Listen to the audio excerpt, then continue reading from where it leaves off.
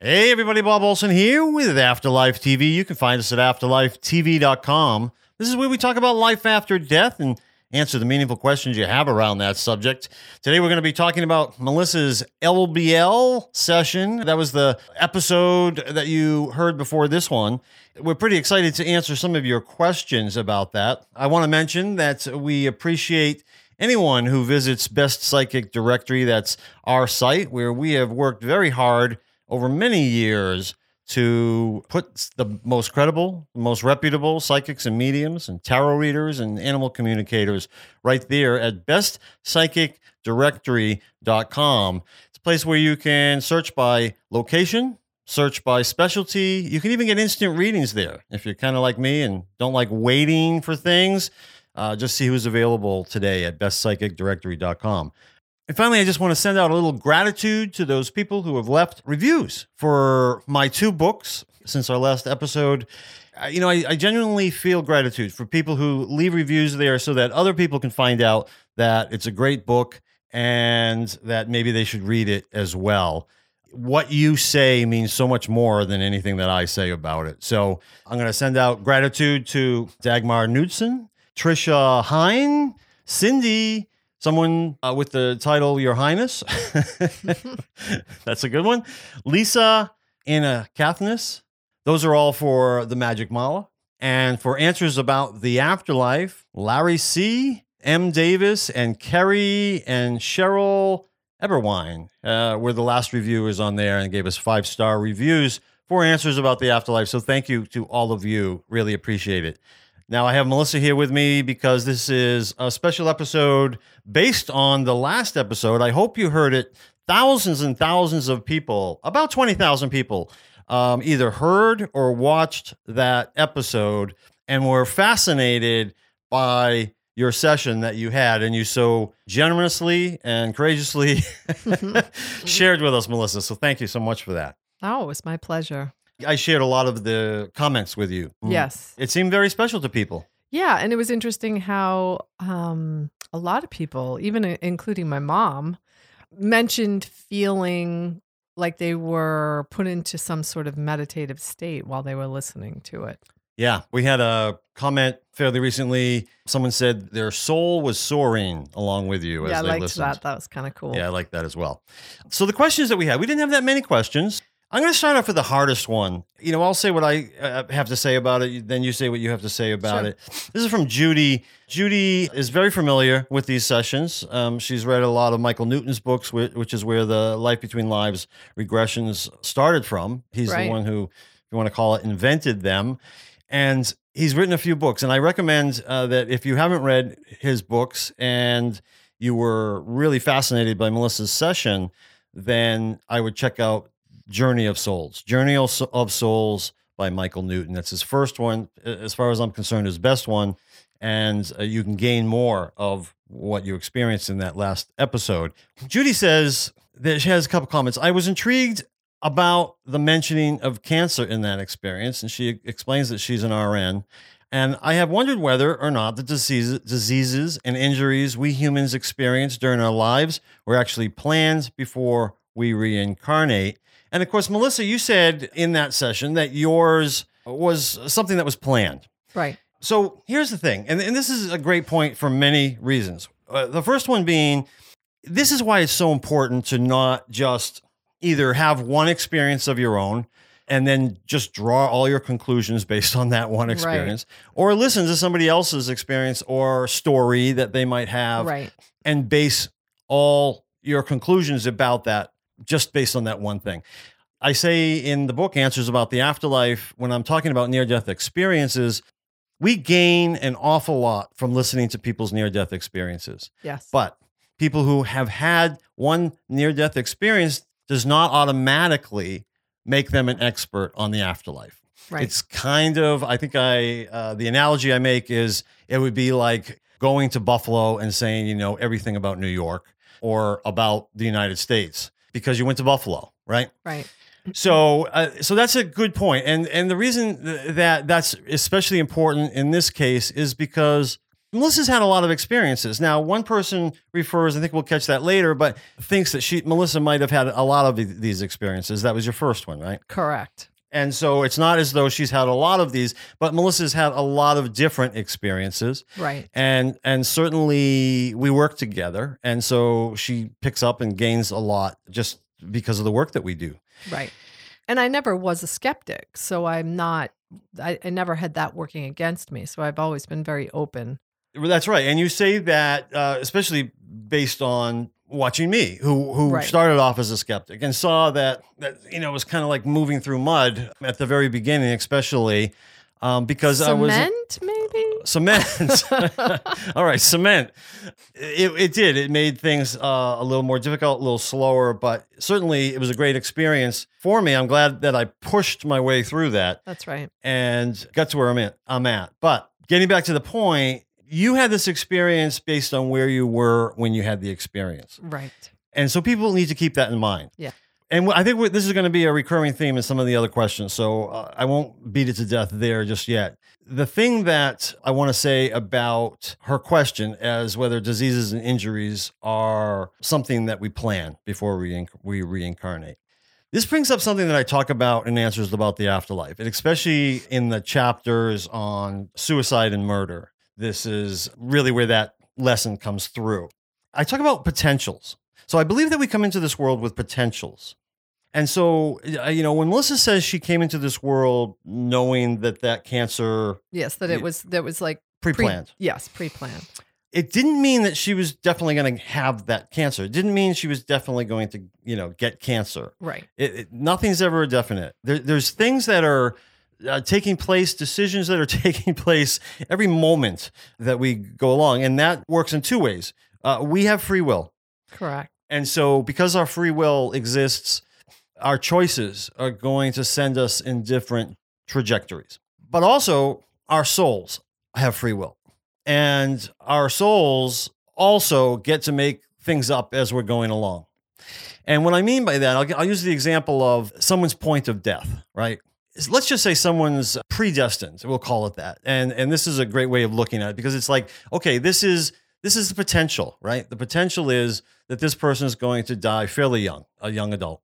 That doesn't mean that their soul knows that on October 20 something at 10 o'clock, that person's going to die. It doesn't work that way. What happens is as long as the spirit within that body has had certain experiences and done what it came here to do, or didn't, and there was no way it was going to happen, then they know, okay, it's time for that person to leave. And part of what that person, meaning any one of us, right? We're connected to our soul. It's just our higher self. It's not different. It's not separate from us. Right. It's just connected to ourselves. So what we planned when we came into this life, let's say we've accomplished that. And one of the things we planned was to die as a young adult. That was going to be part of the experience, something that we may never have done before and didn't have that experience before.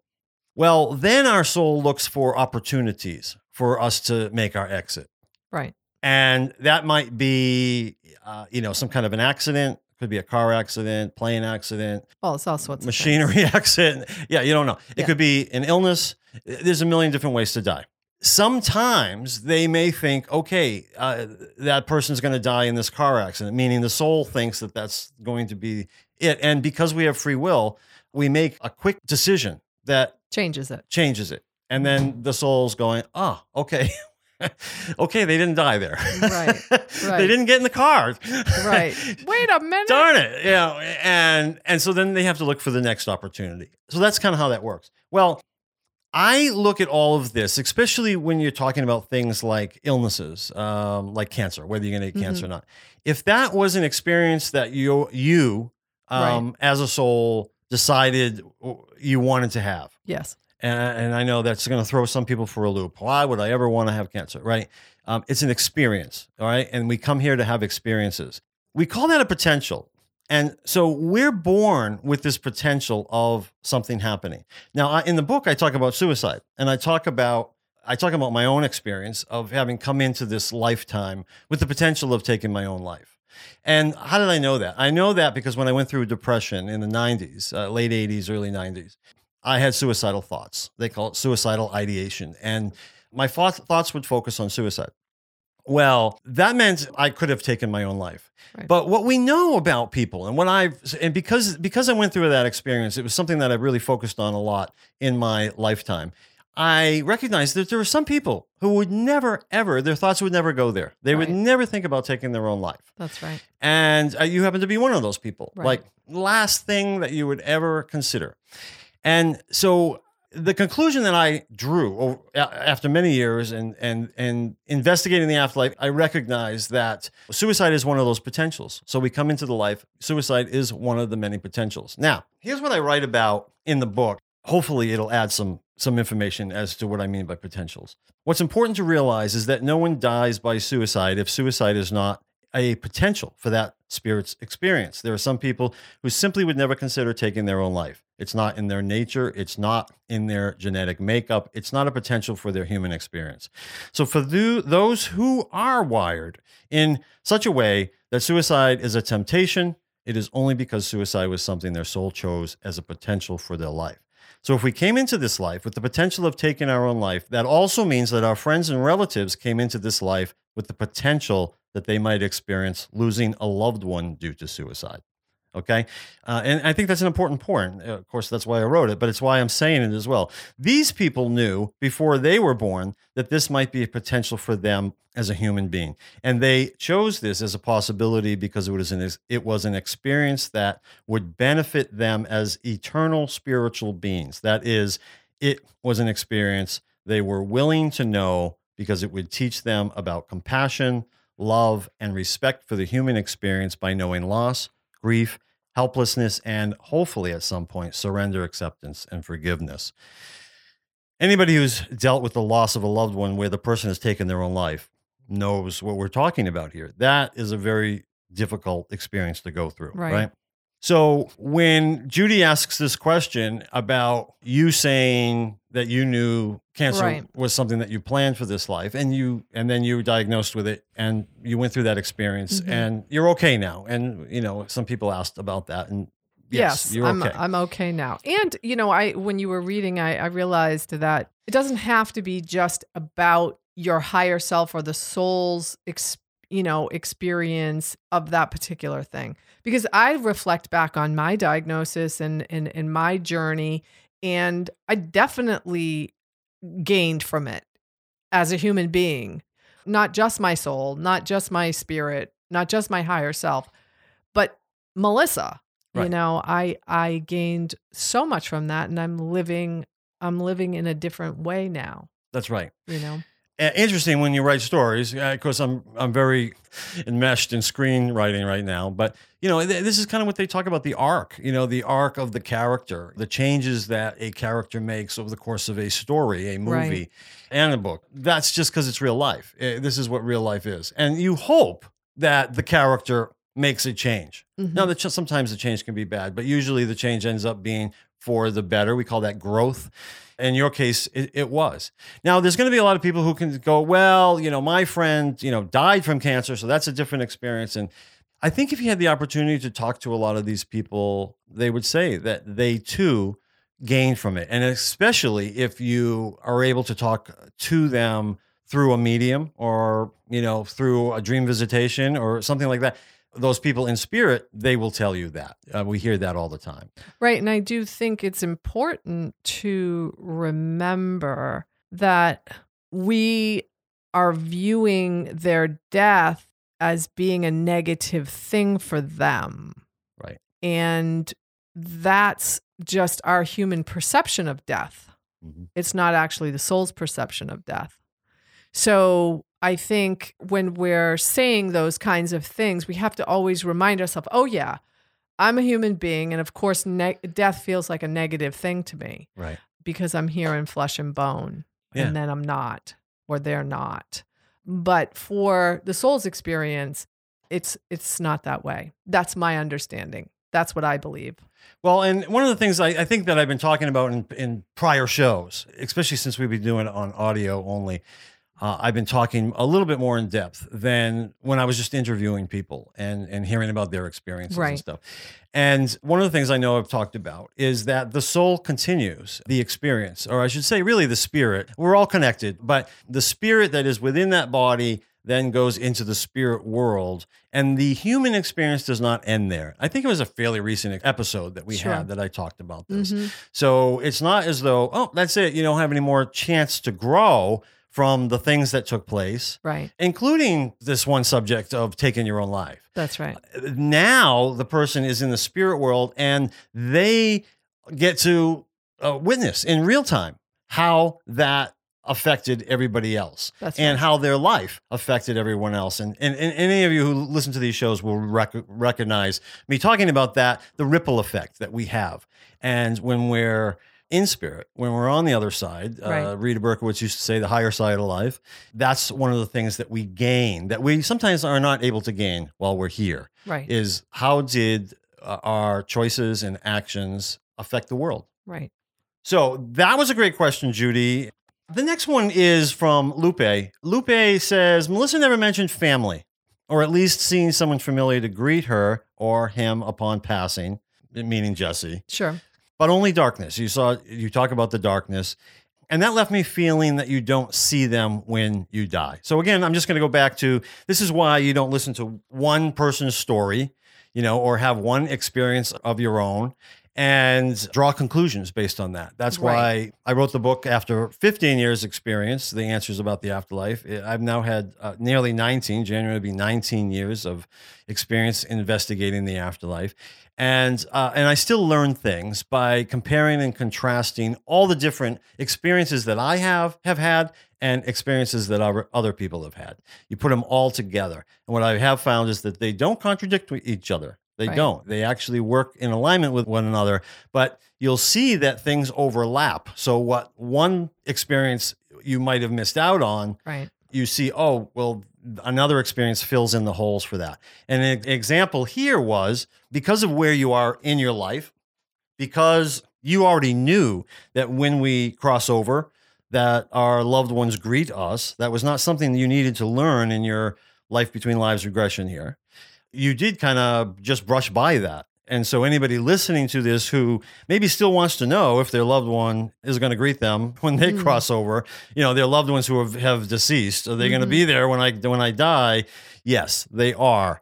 And Melissa didn't say they didn't. She actually said, what? Remember, I remember you saying there was, you knew there were other beings there, but Yes. they just weren't identifying themselves. Yes. And the reason they weren't identifying themselves, we don't really know, other than this experience only goes on so long. Well, two things. One, I was Jesse. I was experiencing being in Jesse land. Yeah, that's right. And I was interpreting it from obviously his perspective that's sort of merged with my perspective as my soul. And I think that, yes, I think what you were saying about how it wasn't a necessary thing. It wasn't an important thing for me to experience in this experience. And my soul is aware of that. Right. So I didn't have the need. And it's sort of like, I think of it when my dad passed a couple years ago, I didn't feel the need to go see a medium. I just didn't. Yeah. It wasn't something I trusted, that I had a direct line of communication with him and that he'd show up for me Yep. if I needed him to, and I could utilize that. So I didn't feel the need to go to somebody else to make that connection. I trusted it. So I do think that did impress in the regression. It did. It came through, and it was evident that wasn't something that you needed to have. You knew it. It was a knowing, and our audience knows what that means.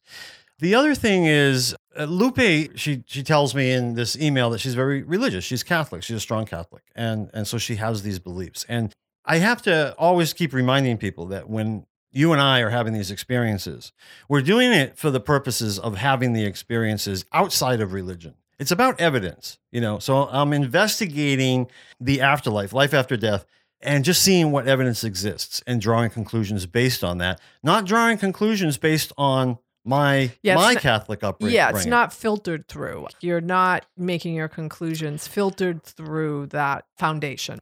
I consider religion as a belief. It's what somebody else tells me and I accept as true. Right. And I consider experiences like this that everybody heard you go through, that creates a knowing. Yes. And I went through skepticism, belief, and knowing because when I was growing up On your Catholic, journey. it was belief. Yeah. And then when I started investigating the afterlife, having these kinds of experiences, it became a knowing. One thing I can say to you, Lupe, here's one of the greatest things. If you go to what's called a medium demonstration, it can be anywhere from like 30 people to 3,000, I've seen, depending on how famous the medium is. But the medium is on stage and you have all these people in the audience and the medium just randomly starts giving readings to people, right? You will hear multiple times, especially if they give enough readings. So many of them will say, when I crossed over, my loved ones were there waiting for me. Right. And if you have that concern, that's a great way to sort of go gain evidence for yourself rather than just have me tell you or somebody else tell you. You can witness for yourself. All these spirits coming through saying, yes, my loved ones were there when I crossed over. Right. And I was seeing beings, not beings. I was seeing beings, and who's to say that some of those beings were not some of my family members as Jesse? Yeah, that's right. All right, let's go on to Annalise. Annalise had a great question. She actually had two. One leads into a question that Ray had. So the first question is, Nancy asked Melissa if she had a spirit guide. She thought Melissa said that you were not aware of one, but when Nancy pursued it, it sounded like you said that the spirit guide was a collective that seemed like an individual. Let's just clear that up. I know a lot of people were a little confused by that whole thing. Let me tell you the way I heard it, and you can tell me if this is what you perceive, Melissa. So Nancy was asking about a spirit guide. I think the first instance of Nancy asking that question, are you aware of any spirit guides around you, was because you weren't experiencing them the way you would have thought you would experience a spirit guide. Correct. So your first answer was no. Right. And then she pursues it. And this is what happens. If you've ever had this experience, you know what's going on. If you haven't, let me try to explain it. So you're having this experience, and honestly, if Nancy didn't continue asking questions, you would kind of just be. It would be you could be there for hours. Oh, absolutely. You wouldn't really move forward or backwards, or you might not learn anything, but you're in this amazing experience. Yeah. Like one of the best meditations you'll ever have experienced. Right. But you do move forward, and it's valuable, and this is why the facilitator, the regressionist, is so important. Mm-hmm. So she pursues it because she's done 1,000 of these, and usually there's a spirit guide there, so she's confused. I think what you're doing is you were expecting a person-like being. Yes. You weren't aware of a person-like being. No, I was only aware of multiple beings. At first. Yes. That's the way you described it. But then you explained that it's not even really like a being, it's more like an energy. Yes. And then you add, and this is one of my favorite parts of the whole experience, you add an energy with purpose. Right. Yes. Anything to add to that? Because I thought that was brilliant. Well, it's just what came to me when I was describing the energy that I was feeling, that there was an energy there, but the energy had intent. It had a purpose. It was there for me in that experience so that I could gain from the experience that I was having.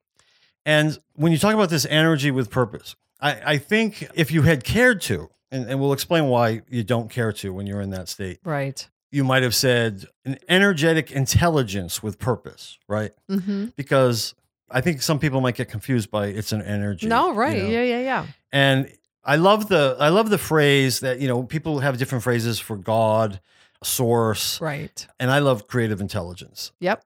Because to me, that really describes a little better. I don't know that you were experiencing creative intelligence. Maybe you were, meaning source, but you were experiencing a greater intelligence that you recognized as energy with purpose. Right.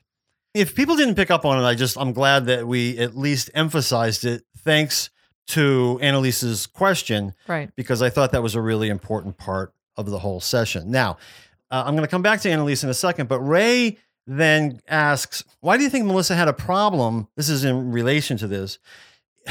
A problem. It's his wording. Yes. Why do you think Melissa had a problem in being more specific about spirit guides, but instead calling the help energy? So first of all, you didn't have a problem. You were being specific. Like it wasn't a problem. It was you wanting to be very specific. I was trying to find the answer to the question that Nancy asked me, and I was trying to best describe it. It's sort of like when someone says, see that person over there, describe them. Yeah. And then you're standing there and you're thinking, okay, well, they have blonde hair and they, you're thinking about how to describe them. Yeah. And then you describe them. Right. And everything is slowed down. When you're in that mode, when you are having this experience, everything is slowed down. I mean, we live in such a fast world. And I can tell you that it just comes to a screeching slow. I even was aware that I was answering slowly. Yeah. So I think that trying to find the words is not really what I was doing. I was taking in the question, I was observing, and then I was answering. You and I have talked about this, and we've had the same experience. One of the things is, if it seemed to anyone like you were being either vague or reluctant, someone used the word reluctant. That's right. It was Ray in an earlier question that I'll mention. It's so interesting, the interpretations. His question. Well, I'll just read it, and because it's Sure. it's related. So it seemed Melissa used the term "hang out" to mean a lot of things. She seemed to take things so casually. I love this, Ray. No, this is good. This is a great question, Ray. I guess that can be expected, as she has probably gone through the process many times. I referred to this. No, she has not, Ray. For example, hanging out included learning from her current life experiences. This is great, Ray. Planning her next life. Right. And selecting and learning everything about the next. I think the regressionist tried to draw out more, but couldn't seem to. Do you think there was some reason for this reluctance to explain some of these things in more detail? I said at the beginning of that session, in the intro, before I played your session, I explained to people that when I went through this, I was annoyed by the questions because I wanted to experience what I was experiencing. And every time Nancy would ask me a question, or anybody else who I've done this with, it was kind of like watching television or reading a book and someone keeps talking to you. Yeah, well, it's pulling your attention away from what you want to focus on. I was in bliss land, but I was also aware that I was doing this for a purpose. I wasn't so unaware, but I was in my bliss mode when I was answering the questions. Yeah, and me too. And that's a great way of describing it. And so I never felt like really answering them. So my reluctance, what Ray would call reluctance, if he heard my tape, my reluctance was just to give her the minimal answer so I can just go on experiencing that bliss. And then she'll leave me alone. Of course, right. She doesn't. She asks you more questions. Right. The other thing I just want to add too, we live in a very fast pace, and we also live in a lot of stuff. There's a lot of stuff around us. There's a lot of detail around us. My experience, having that experience, was that when one is in the spirit realm, that there isn't all that stuff and there isn't details. It's a very simplified, stripped down experience, I think, in particular when you're being brought through one of those experiences, because that's the way it should be, because that's how you draw out the important stuff. If there was a lot of details and a lot of stuff in my vision, I might not have been able to pull out the gems from the experience. One great example of that was when I was in front of the elders, and I'm not sure everybody understood the name that you were giving, elders, like, people who are older, they're higher up, and we call them elders. And I think they come through giving people that phrase a lot. I also know that some people have called them other words. Okay, it doesn't, and the word doesn't matter. Here's what matters: is that based on what you were just saying about the simplicity, the communication with any beings that you come across Right. is telepathic. Right. It's also completely honest, Right. authentic. Mm-hmm. And there's such a simplicity in that. Yes. Like when you were trying to describe, she's asking about spirit guides and you're trying to describe that. You're trying to get to the very essence of it. Right.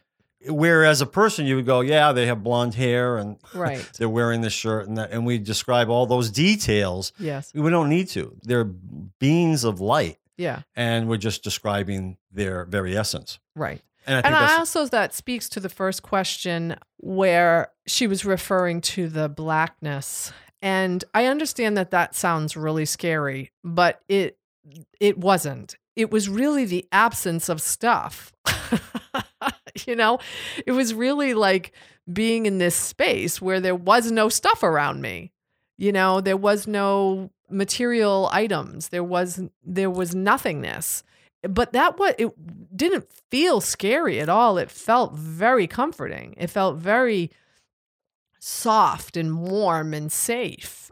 It's just interesting to me that some of the language that I used, or some of the language that I used in the session, how some of the people who have listened, it triggered little fears that they have. And I get it. I completely understand it. But it's fascinating. It's really fascinating to me. But I think what it speaks to their personal fears, which is such a gift, because then they can look at that and they can say, oh, so I have this fear that I'm going to be in nothingness, and that terrifies me. Right. Well, that's not necessarily going to terrify everybody. It's like not everybody's afraid of the dark. Not everybody's afraid of heights. If I had said, oh, I was floating up high above everything, people might have got triggered about that because that's really frightening to them. So it's just an interesting.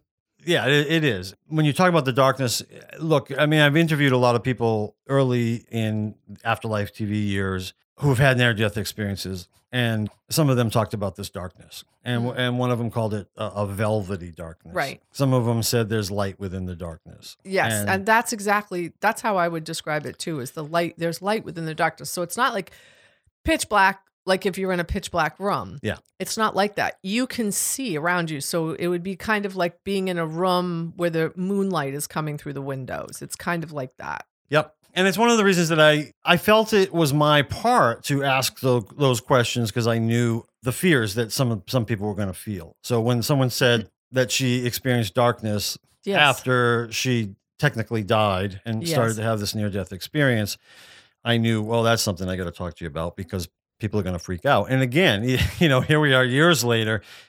Like some people just, oh, this is all new to me. I've never heard any of this before. Right. And I would encourage anybody who hasn't listened or watched your previous shows where you're interviewing people with near-death experience, you can learn so much. And you also have the opportunity to see that it varies from person to person too. I trust that when anybody is going through a death experience, I trust that everything is going to be provided for them that they need as the human beings that they are around their fears. In other words, if you're the type of person who's terrified of being alone when you die and you want your family members to be there when you pass, they're going to show up. They're going to be there. It's not like it's a rule in the spirit world that, every family member lines up when a person passes away. That's not necessarily the case. I think your soul knows what it needs in that dying experience to happen to comfort you. And so that's the experience that you have. Some people don't want their family members to show up.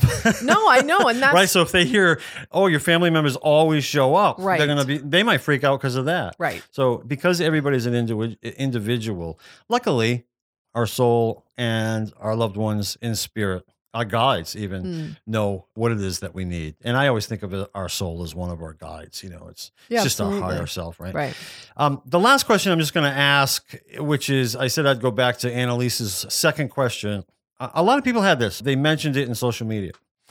They were concerned about clients being led by practitioners during hypnotherapy and would like clarification on that. That's how Annalise mentioned it. And we're talking about your experience here. Right. And I knew when I was listening to this and editing out all those spaces of silence Of me being in bliss land. yeah, that some people are going to think this. So some people think that Nancy was leading Melissa with her questions.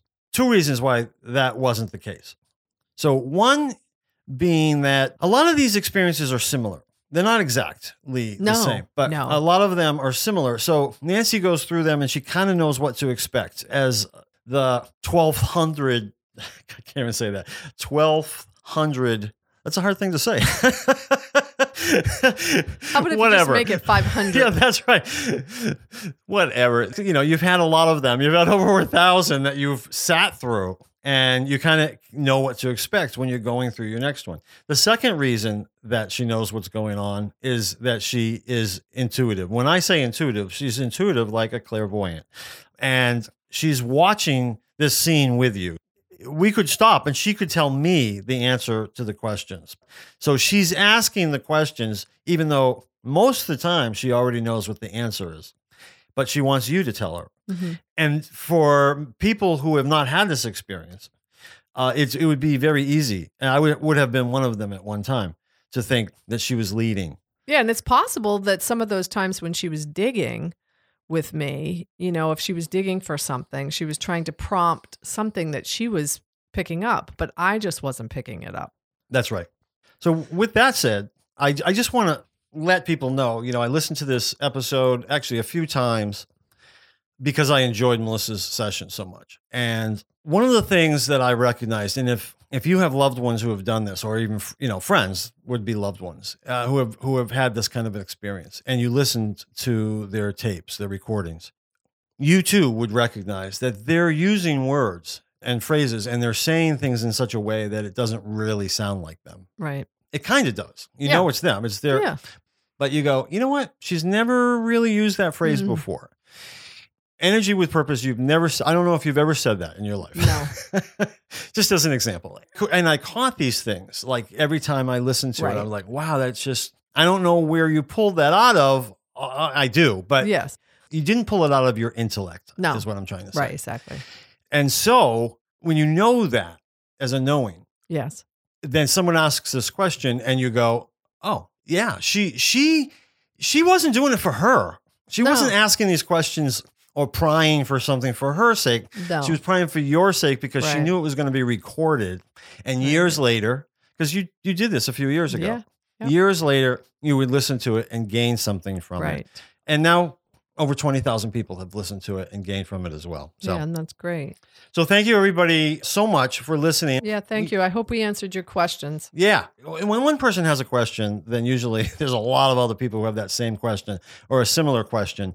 Yeah, and I just want to leave with people, if you were listening, or even if you go back and listen to it again, pay attention to what prompts fears in you about it, and take that little particular thing and think about it in your own life. Do I have fears around this in my life on a regular basis? And what do they stem from? And, you know, then maybe you can get to the bottom of it and not have that fear anymore. You know, so much of life is about learning about fear, because there is no fear in the spirit world. So that's great advice. So a little homework. Yeah, there's everybody loves homework. That's right. Yeah, great word. Thank you so much for listening, joining us today. And thanks everybody for your questions. All right. Bye now.